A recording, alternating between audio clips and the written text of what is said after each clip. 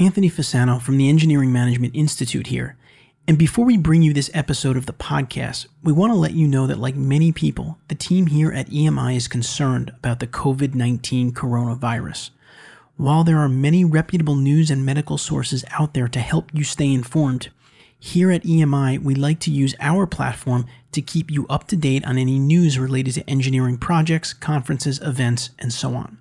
We will be posting this information as we receive it at engineeringmanagementinstitute.org/COVID-19. Again, we will be posting COVID-19 information related to engineering as we receive it at engineeringmanagementinstitute.org/COVID-19. That's COV19. Enjoy the episode. Welcome to this episode of the Structural Engineering Channel podcast, a podcast focused on helping structural engineering professionals stay up to date on technical trends in the field and also help them to succeed in their careers and lives.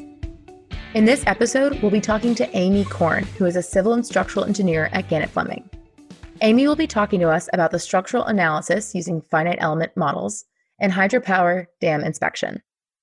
I'm your co-host, Alexis Clark. I'm a licensed professional engineer in Texas, where I work for Hilti North America as the product manager for the chemical anchoring portfolio. I have an undergraduate degree from the University of Texas at Austin. And I'm your co-host, Matt Picardle. I'm a licensed engineer practicing on structural projects in California with an undergraduate degree from Cal Poly Pomona and a master's in structural engineering from UC San Diego. Before we get started, this is a free show, and our sponsors help us keep it free, so please support them. I'd now like to recognize our first sponsor for this episode, ZA Consulting Engineering Services. ZA Engineering is a structural consulting firm located in Long Island, New York, and services projects throughout the Northeast. ZA Engineering specializes in working with existing structures, providing building inspection and evaluation services, and structural design for repairs, reuse, and remediation of existing building structures. ZA Engineering also provides design and evaluation of new and existing structures for installation of alternative energy systems such as solar panels, and structural engineering services for new commercial and residential structures. Their goal is to find practical solutions that are mutually acceptable by stakeholders and involved parties. Contact them anytime for a free consultation on your next project. You can find them at www.consultz.net. That's www.consultz.net. Now I would like to introduce our guest for this episode, Amy Korn. Amy Korn has been a civil structural engineer with Gannett Fleming since 2015 and was involved in the opening of their Denver office. After graduating with her bachelor's from Seattle University, she made her way back to Colorado to attend Colorado State University for her master's degree and graduated with her master's in 2014. Her love of dams was discovered after landing an internship with the Geo Civil Group. She switched to a thesis-based master's focused on analyzing potential failure modes using finite element modeling of post-tension anchored concrete gravity dams. Her work has focused primarily on finite element modeling of existing concrete gravity and arc dams, potential failure mode analysis, also known as PFMA, Federal Energy Regulatory Commission, FERC, Part 12D inspections, along with risk assessment and risk-informed decision-making, also known as RIDM. She currently serves on the Structural Engineering Institute Board of Governors after being appointed by the ASCE President-elect in 2018.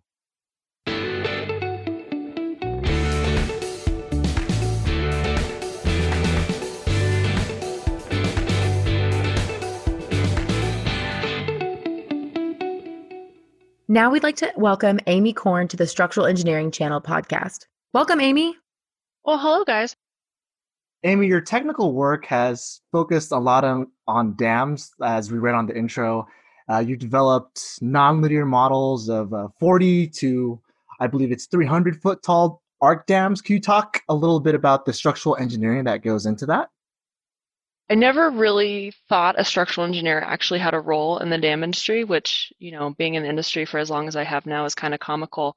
But it wasn't until one of our good family friends introduced me to my now mentor at a conference going, he does what I think you want to do, which at that time when I was in grad school, I had no idea what I wanted to do. And, it opened up my mind to all of a whole new possibility of structural engineering. A lot of what I've done in my career so far is building finite element models of primarily concrete arch dams to evaluate the safety of them to make sure that they can survive floods and earthquakes. And so that involves both linear models, nonlinear models. One of the things that I think is really cool about the dam industry is that we don't have codes or standards. So we're not restricted by the International Building Code or ASCE 7, but we do have guidelines.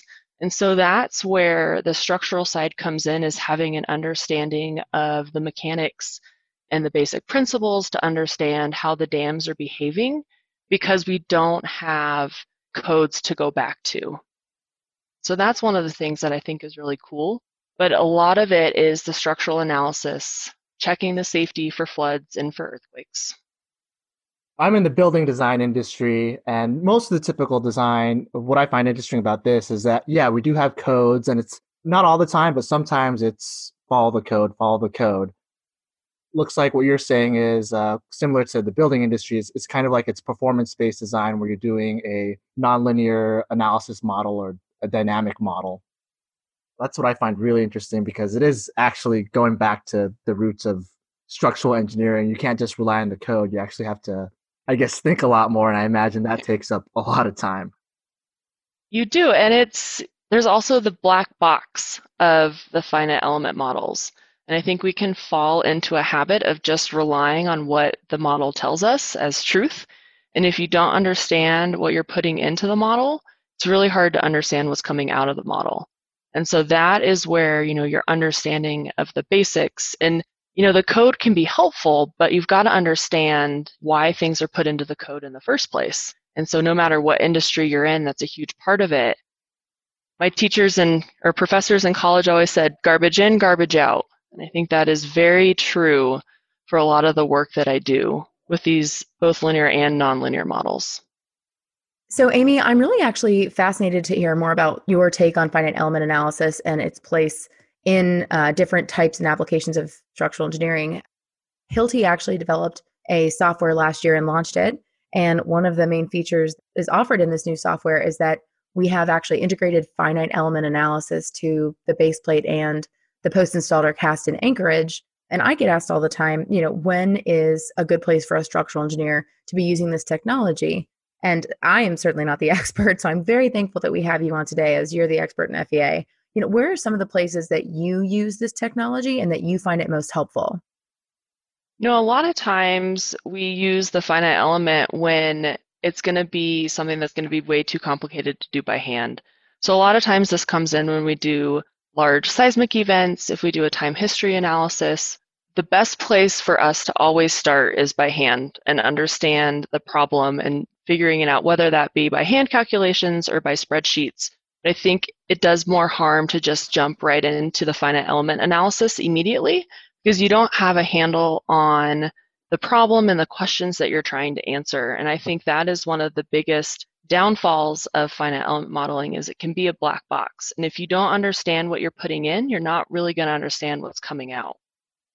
I think that's a recurring theme, just talking to other engineers, even in other disciplines like yourself and different specialties. It's always knowing, or at least having an idea of what the answer should be before you start, getting into the finite element analysis models and all that.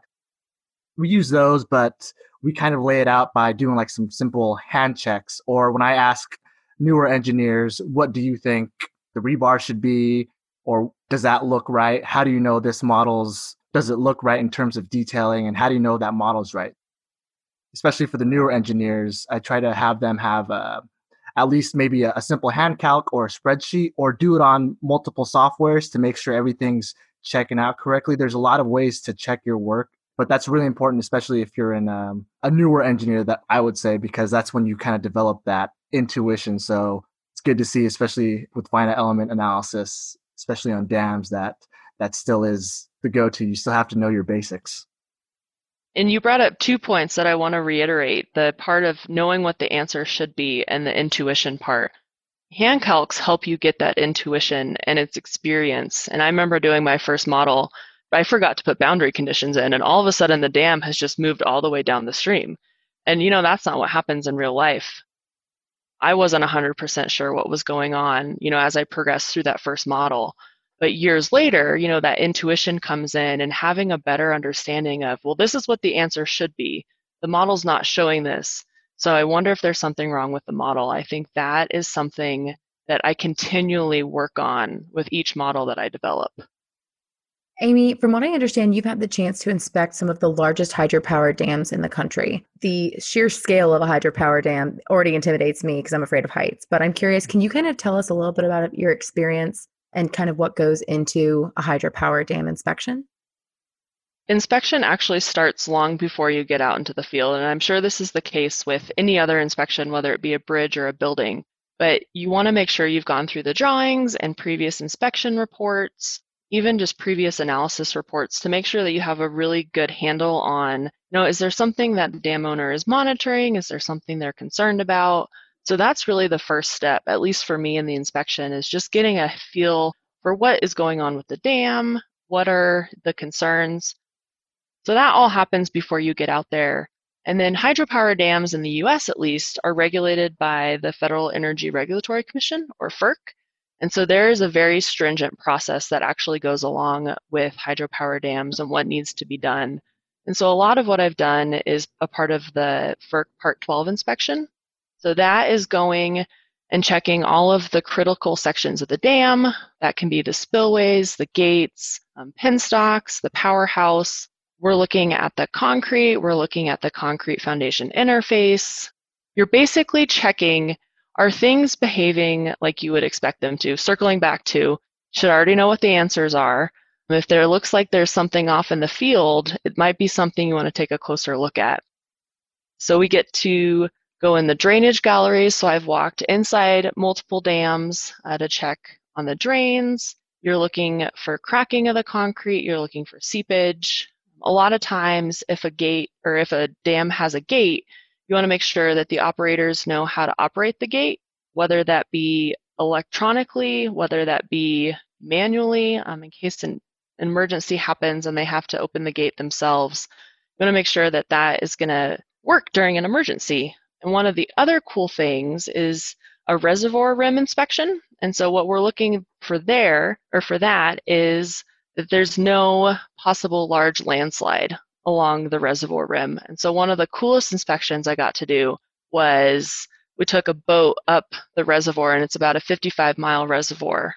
So I spent the whole morning on a boat looking at the reservoir rim, which was really cool. Yes, hydropower is generating power, and as a structural engineer, I'm actually not looking at the generators. That is actually not one of my roles when I do the inspections. But we're just making sure the concrete, is not cracked, or if it is cracked, that it could be cracked, it could be spalled, but documenting all of that as part of the inspection. So you were kind of talking about what you're looking for, and I just kind of want to tie this back into one of the technical things that we mentioned in your intro. You mentioned there was a potential failure mode analysis, PMFA. Could you talk a little bit about that? Just because I'm curious I know for buildings we have different failure modes, but what about for dams? It seems like it'd be a lot more complex and interesting, especially with all the different types of forces. It's actually interesting that you brought that back up, because the potential failure modes are actually one of the things that are incorporated into the inspection. And so familiarizing yourself with the failure modes helps you identify what you're looking at during the inspection. And so the potential failure mode analysis process is actually designed to determine all the ways a dam can fail. And that may sound very doom and gloom, but if a dam were to fail, what could happen downstream could be so quickly. And so you want to make sure that you can identify all of the failure modes. And so this is super helpful in understanding how the dam functions. It could help in developing the dam safety program.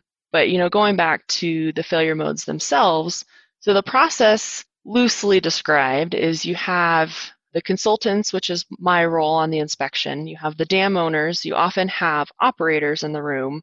And you're really just brainstorming, an earthquake could come in and you could overstress the concrete. You could get a crack, or the dam could slide, and then you have a loss of the reservoir. or you could damage a gate during a flood because the gates couldn't be opened and now they're overtopping and you can't even open the gates. And so you're really just looking at, from a very wide perspective, how can the dam fail? There are canned failure modes. Like with concrete, you're looking at overstressing, you're looking at sliding. You have your steel gates, you're looking at corrosion. But this is all done very broadly, and then you narrow in and you focus on the failure modes that you believe could actually develop at the dam.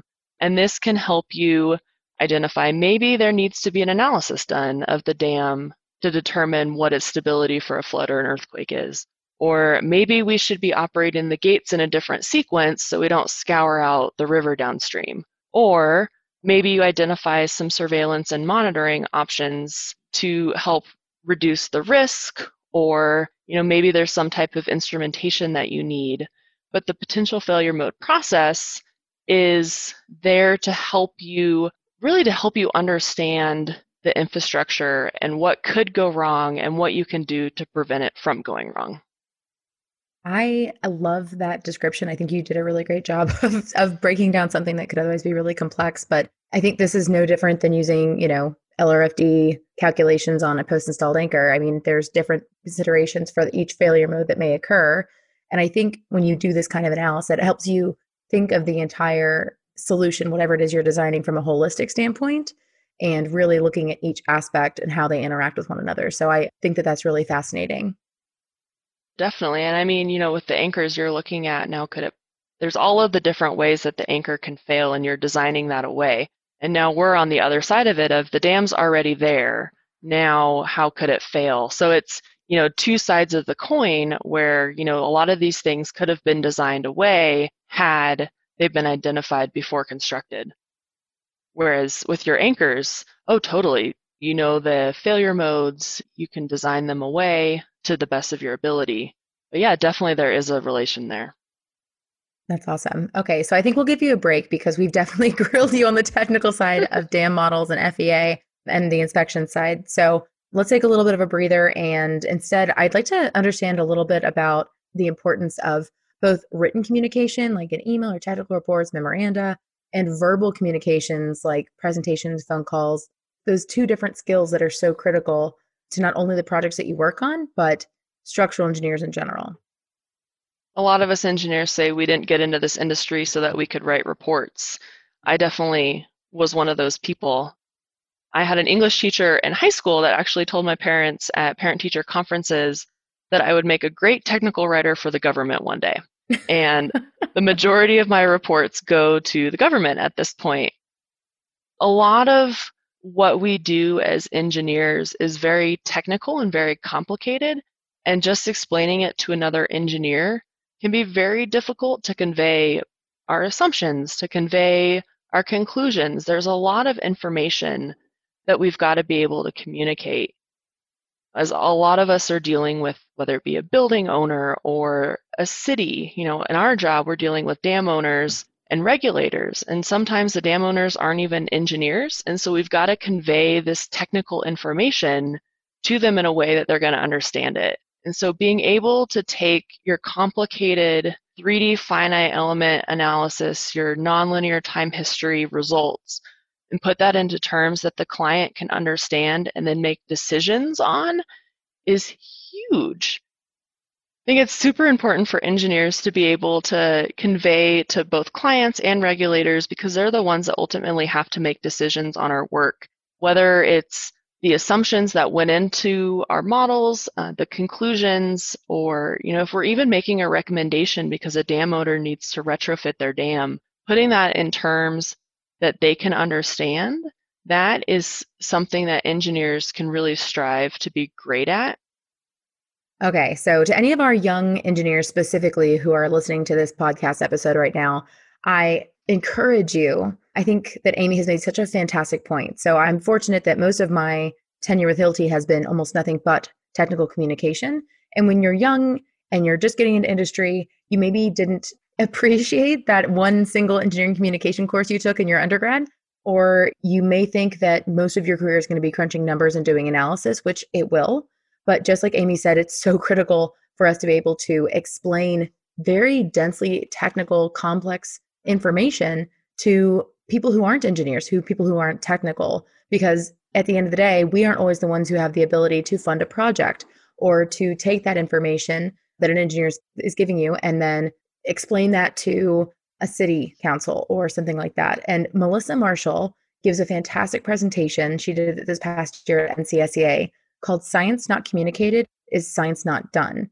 And she is basically the world champion of technical communication. And I was so fortunate to get to see her full presentation at NCSEA. But she has a lot of different resources that are available online that absolutely can help you be a better engineer and follow Amy's advice to strengthen your technical communication skills.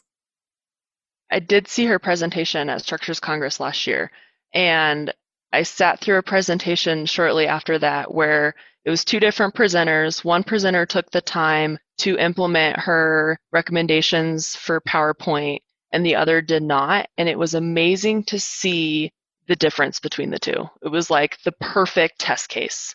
And so that is huge. One of the other things that you had mentioned was like the presentations and the phone calls and the verbal communication. Sometimes it's really easy to sit down. Well, I use the term easy lightly. Sometimes it's easier to sit down and just brain dump and revise. It's not always easy to call up a client or give a presentation to somebody because you don't have the time and the resources to draft what you're verbally going to say.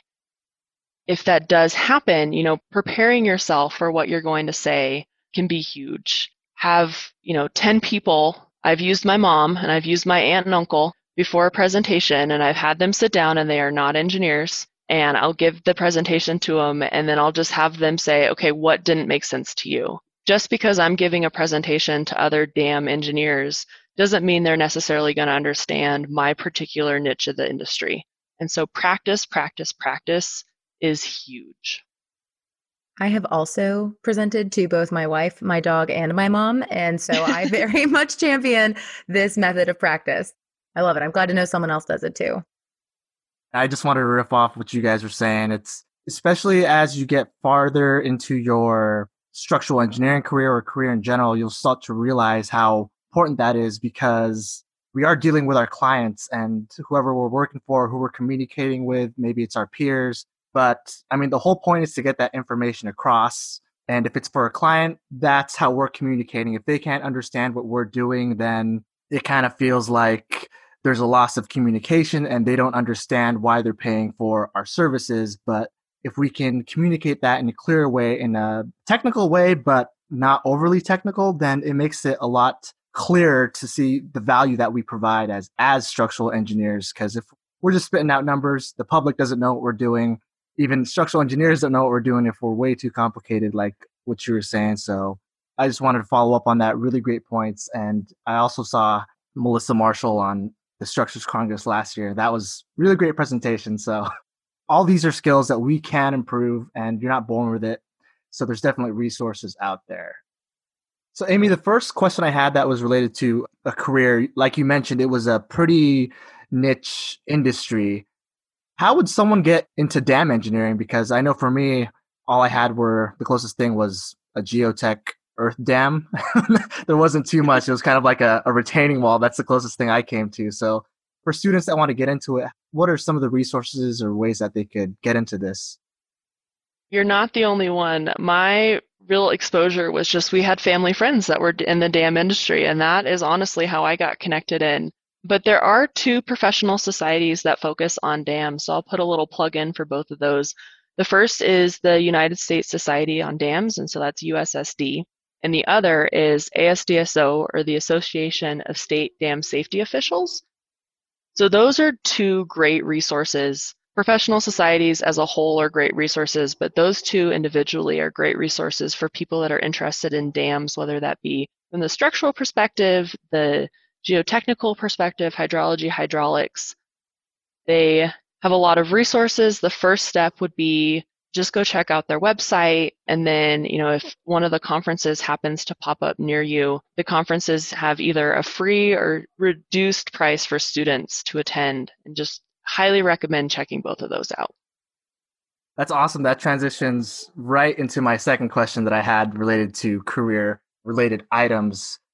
We mentioned your involvement in ASCE, SEI in your introduction. Can you talk about how one can evolve their professional association participation beyond just being a member, and how has that impacted your development and career?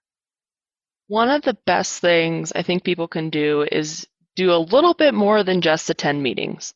A great place to start is just volunteering if they need somebody to work on the infrastructure report card, or they need somebody to organize, the student scholarships. Maybe it's not your first choice, but it's a great way to get your foot in the door and to start networking and getting to know people. I started getting involved in SEI purely because the meetings were held in the conference room, the floor above where I worked. And so it was purely out of convenience. And then I volunteered to revamp the newsletter because it was in terrible condition. So that's kind of actually how I got started. My involvement in SEI is just I got working on the newsletter. I started communicating with people. And then in our local ASCE chapter, I volunteered to work on the dam section of the infrastructure report card. And all of these, you start to network and get to know people, and then other opportunities come up. And because people know you, they'll vouch for you, and then they'll ask you, are you interested in doing X, Y, or Z? And you've kind of positioned yourself to say yes or to say no if it is something that you're interested in.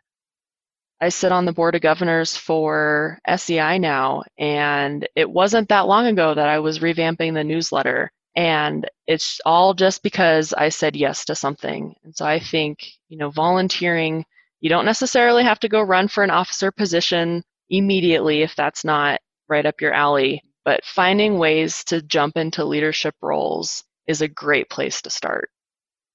I love being involved in everything, which is sometimes a problem, and I'm getting better at saying no. But 2 years ago, when Structures Congress was hosted in Fort Worth, I joined the local planning committee because it seemed like something I was, really proud of my hometown, and I wanted to make sure that that event was everything it could be because I did a couple of things right, and I was passionate about giving back. Just even showing interest and contributing is the reason that someone said, "Hey, you should be on the National Committee for Structures Congress with SEI," and I'm thankful to be on, serving a 3-year term on that committee. And just the exposure and the broadening of your perspective of our industry when you are able to participate at a local level, a state level, a national level is profound. And I think it actually makes you a better professional because you've had exposure to things outside of your small little universe that you work in. So even if it doesn't directly impact, obviously it gives you a bigger network to work with, and you meet all these different people who can vouch for you and sponsor you and be an advocate for you when you're not in the room. Just the experience that you get and the way it can really open your mind to things outside of the bubble that you've worked in already is really impactful. I want to add on to that. The getting involved in professional societies gives you the opportunity, circling back to communication skills. I'm sure while you were on the conference planning committee communicating with whether it be somebody at ASCE or somebody that's presenting, like you're having to communicate, and that directly influences your communication skills at work. So that is a great opportunity to work on some of these skills that engineers aren't necessarily known for being great at, but giving you kind of a safety net of an environment to work on those skills and improving them, which directly improves your job performance. Absolutely. And it's in an informal setting. So it's not like you're giving a presentation to hundreds of people. You're maybe in a room with a committee of 6 to 10 other people. And the fact that you showed up and you've spent the time to be there, those leaders who are on the other side of the table are more willing to invest in you getting better and are likely to give you feedback and be mentors. Exactly. So I'm a huge fan of travel. I work for an international organization, and I recently got to travel abroad to both Germany and Switzerland for a work trip. And I understand that you are quite a fan of travel yourself, and you get to go a lot of places for work and also take time to travel for leisure. Do you want to share with us just kind of fun some of the travels that you've had, any of those that the work you do has afforded you? First of all, I want to say Germany is on my list, my very long list of places that I want to visit. So I'm a little jealous that you got to go there for work. But that is one of the things that I love about my job is dams are all over the country. And so I've had inspections just in the last year in Washington, in Arizona, in Montana. I mean, they're all over. And so I got to tack onto a site visit that I had in Butte, Montana last November, a weekend in Bozeman. And we went to the hot springs and checked out the Museum of the Rockies, which is the museum that Montana State does. And it was just like a little 24-hour trip, but it was so much fun in just a little town in Montana. Thoroughly enjoyed it. Two other trips that come to mind. Phoenix office every year does hike of the Grand Canyon. And so they hike from the South Rim down to Phantom Ranch, spend 2 nights, and hike back out. And one of my best friends from college, somehow I convinced her to go with me. And we hiked in and spent the one day that we had in the canyon exploring and then hiking back out. And that was actually my first time to the Grand Canyon. And it was such an amazing way to see the Grand Canyon. It was just, it blew my mind. And I still look at photos from that trip and I'm just amazed. So if you ever get the opportunity to hike down to Phantom Ranch, highly recommend it. So that's one of them. And then one of the other ones that I got to do a couple years ago was I actually went to Cuba. And that's another one that I tell people, if you ever have the opportunity to go to Cuba, jump on it immediately. It was so unique because there wasn't a Starbucks on every corner and a McDonald's. Like it truly was untouched pretty much by American influence. And so you had Cuban food, and for the most part, most people don't even speak English. So I had to pull out my high school Spanish and do the best that I could to communicate. We did have a translator, which helped, but it was fun to bring the Spanish out. But Cuba is just such a unique country, and it was such a unique culture to get to experience, and the people were so friendly. I don't know what I was expecting, but it just blew all my expectations out of the water. I actually also went to Cuba. I went like 2 months after the borders opened in 2016, and I could not agree with you more. The food, the people, the scenery, how different parts of the country are is just astounding. Comparing history books is kind of fun. I mean, the entire cultural experience was phenomenal. Next time you want to go, give me a call and we'll go together. Sounds good. I would love to go back. I was told about a little town that Hershey had actually built for sugarcane, and it looks very similar to some older towns in New England area. So that's on my list. So we can go check that out. I think that's why travel is so important, just because you get to see these different types of cultures, and kind of like with professional societies, you get to see it really expands your vision of not just the US, but also the whole world and where different types of people come from. Like I went to Brazil and the Philippines, and those are the types of countries that are still developing, but kind of like what you said too, is you really get a sense of the people. Like they were just super friendly, super happy, even though they didn't even have our type of infrastructure. It was kind of really cool to see that type of difference, that cultural experience. I think that's pretty cool how you combine your work-life balance. Like Yes. integration. There we go. And that kind of leads into my last question for you is, so you have this balance of technical work, and also you manage to squeeze in time for some leisurely activities and professional organization work. Amy, do you have an overall life or career philosophy you can share with us, or maybe just some general career advice for our listeners based on what you've been through to date? I don't have any grandiose, super concise statement that anyone can go forth and put into practice. There are a couple things that I do want to share, is that the balance ebbs and flows. The balance that I had, 5 years ago compared to what I have now looks so vastly different, and that is okay. You're not always have this perfect, whether it be 50-50 balance or 33-33-33 balance, that things are going to ebb and flow, and knowing where to put your priorities just kind of comes with the experience part of it. You guys have mentioned the learning to say no. This comes up quite commonly. I also struggle with learning to say no, but one of the things that I've really had to work on myself is recognizing when I'm about to burn out and stepping back because I can't say no to things, that it's better to step back before you are fully burnt out than just burning out and making things miserable for everyone else. One of the other things is Setting goals is huge, and I'm a huge fan of setting goals and aiming for them, but also being flexible with those goals. A lot of the opportunities that I've had in my career, had I stuck to my specific goals and the plan of attack that I had for those goals, I probably would not be where I am right now because I wouldn't have been flexible. But the flexibility has allowed me to grow my career, to grow, the skills that I have in my toolbox because I've been flexible and been open to new opportunities. The last thing I wanted to share is that it's okay to fail. This was something I was always a straight A student in high school and college, and so failure for me was never really an option. It was just a self-imposed thing. And I actually ended up failing the PE 2 times before I passed. And for me, that was a huge awakening of like, could I even be an engineer? Like I failed the PE. And failure happens, and it's not a direct result of who you are, but you've just got to pick yourself up, readjust, and go attack it again.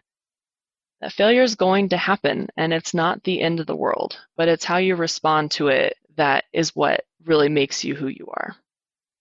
I actually do a lot of coaching of young EITs who are pursuing their PE.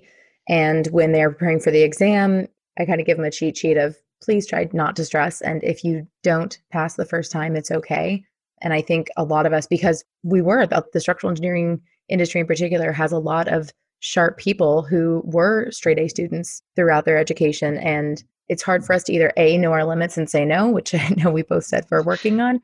We can start a support group and the idea of failure. And I think once you have that first failure, it's maybe almost a relief. It's a shock at first, and it's, your entire world is crumbling and falling apart. But coming back from that and the experience of learning that it's okay to get it on the second try, or, it's okay that I just learned from that experience is real growth opportunity.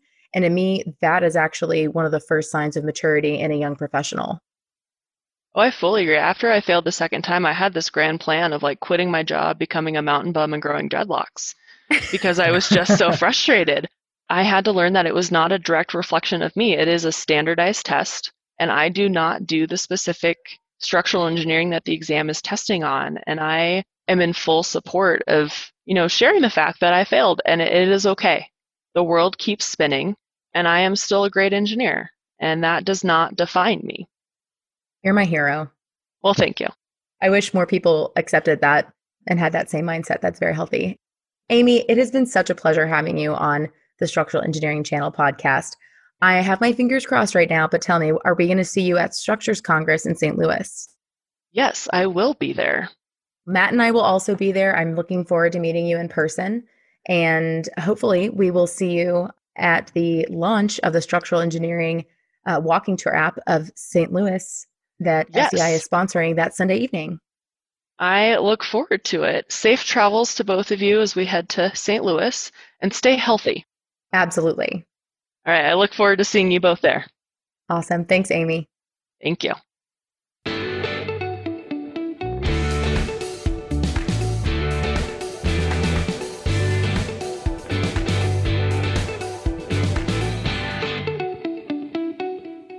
We hope you enjoyed the conversation with Amy Korn today. I know she really had some great insights on dam engineering, as well as some great career advice to give as well. If you want to learn more about Amy or want to meet her in person, you can track her down at SEI Structures Congress in St. Louis the first weekend in April, where Matt and I will also be. For more information about what Amy spoke about today, you can also find links in today's episode's show notes. We hope you enjoyed the episode today. We would love to hear your feedback, comments, and or questions. To leave them, please visit structuralengineeringchannel.com. There you'll find a summary of the key points discussed in today's episode, which is episode number 21, as well as links to any of the resources, websites, or books mentioned during this episode. And don't forget to subscribe on Apple Podcasts or wherever you listen to your podcast. Until next time, we wish you all the best in your structural engineering endeavors.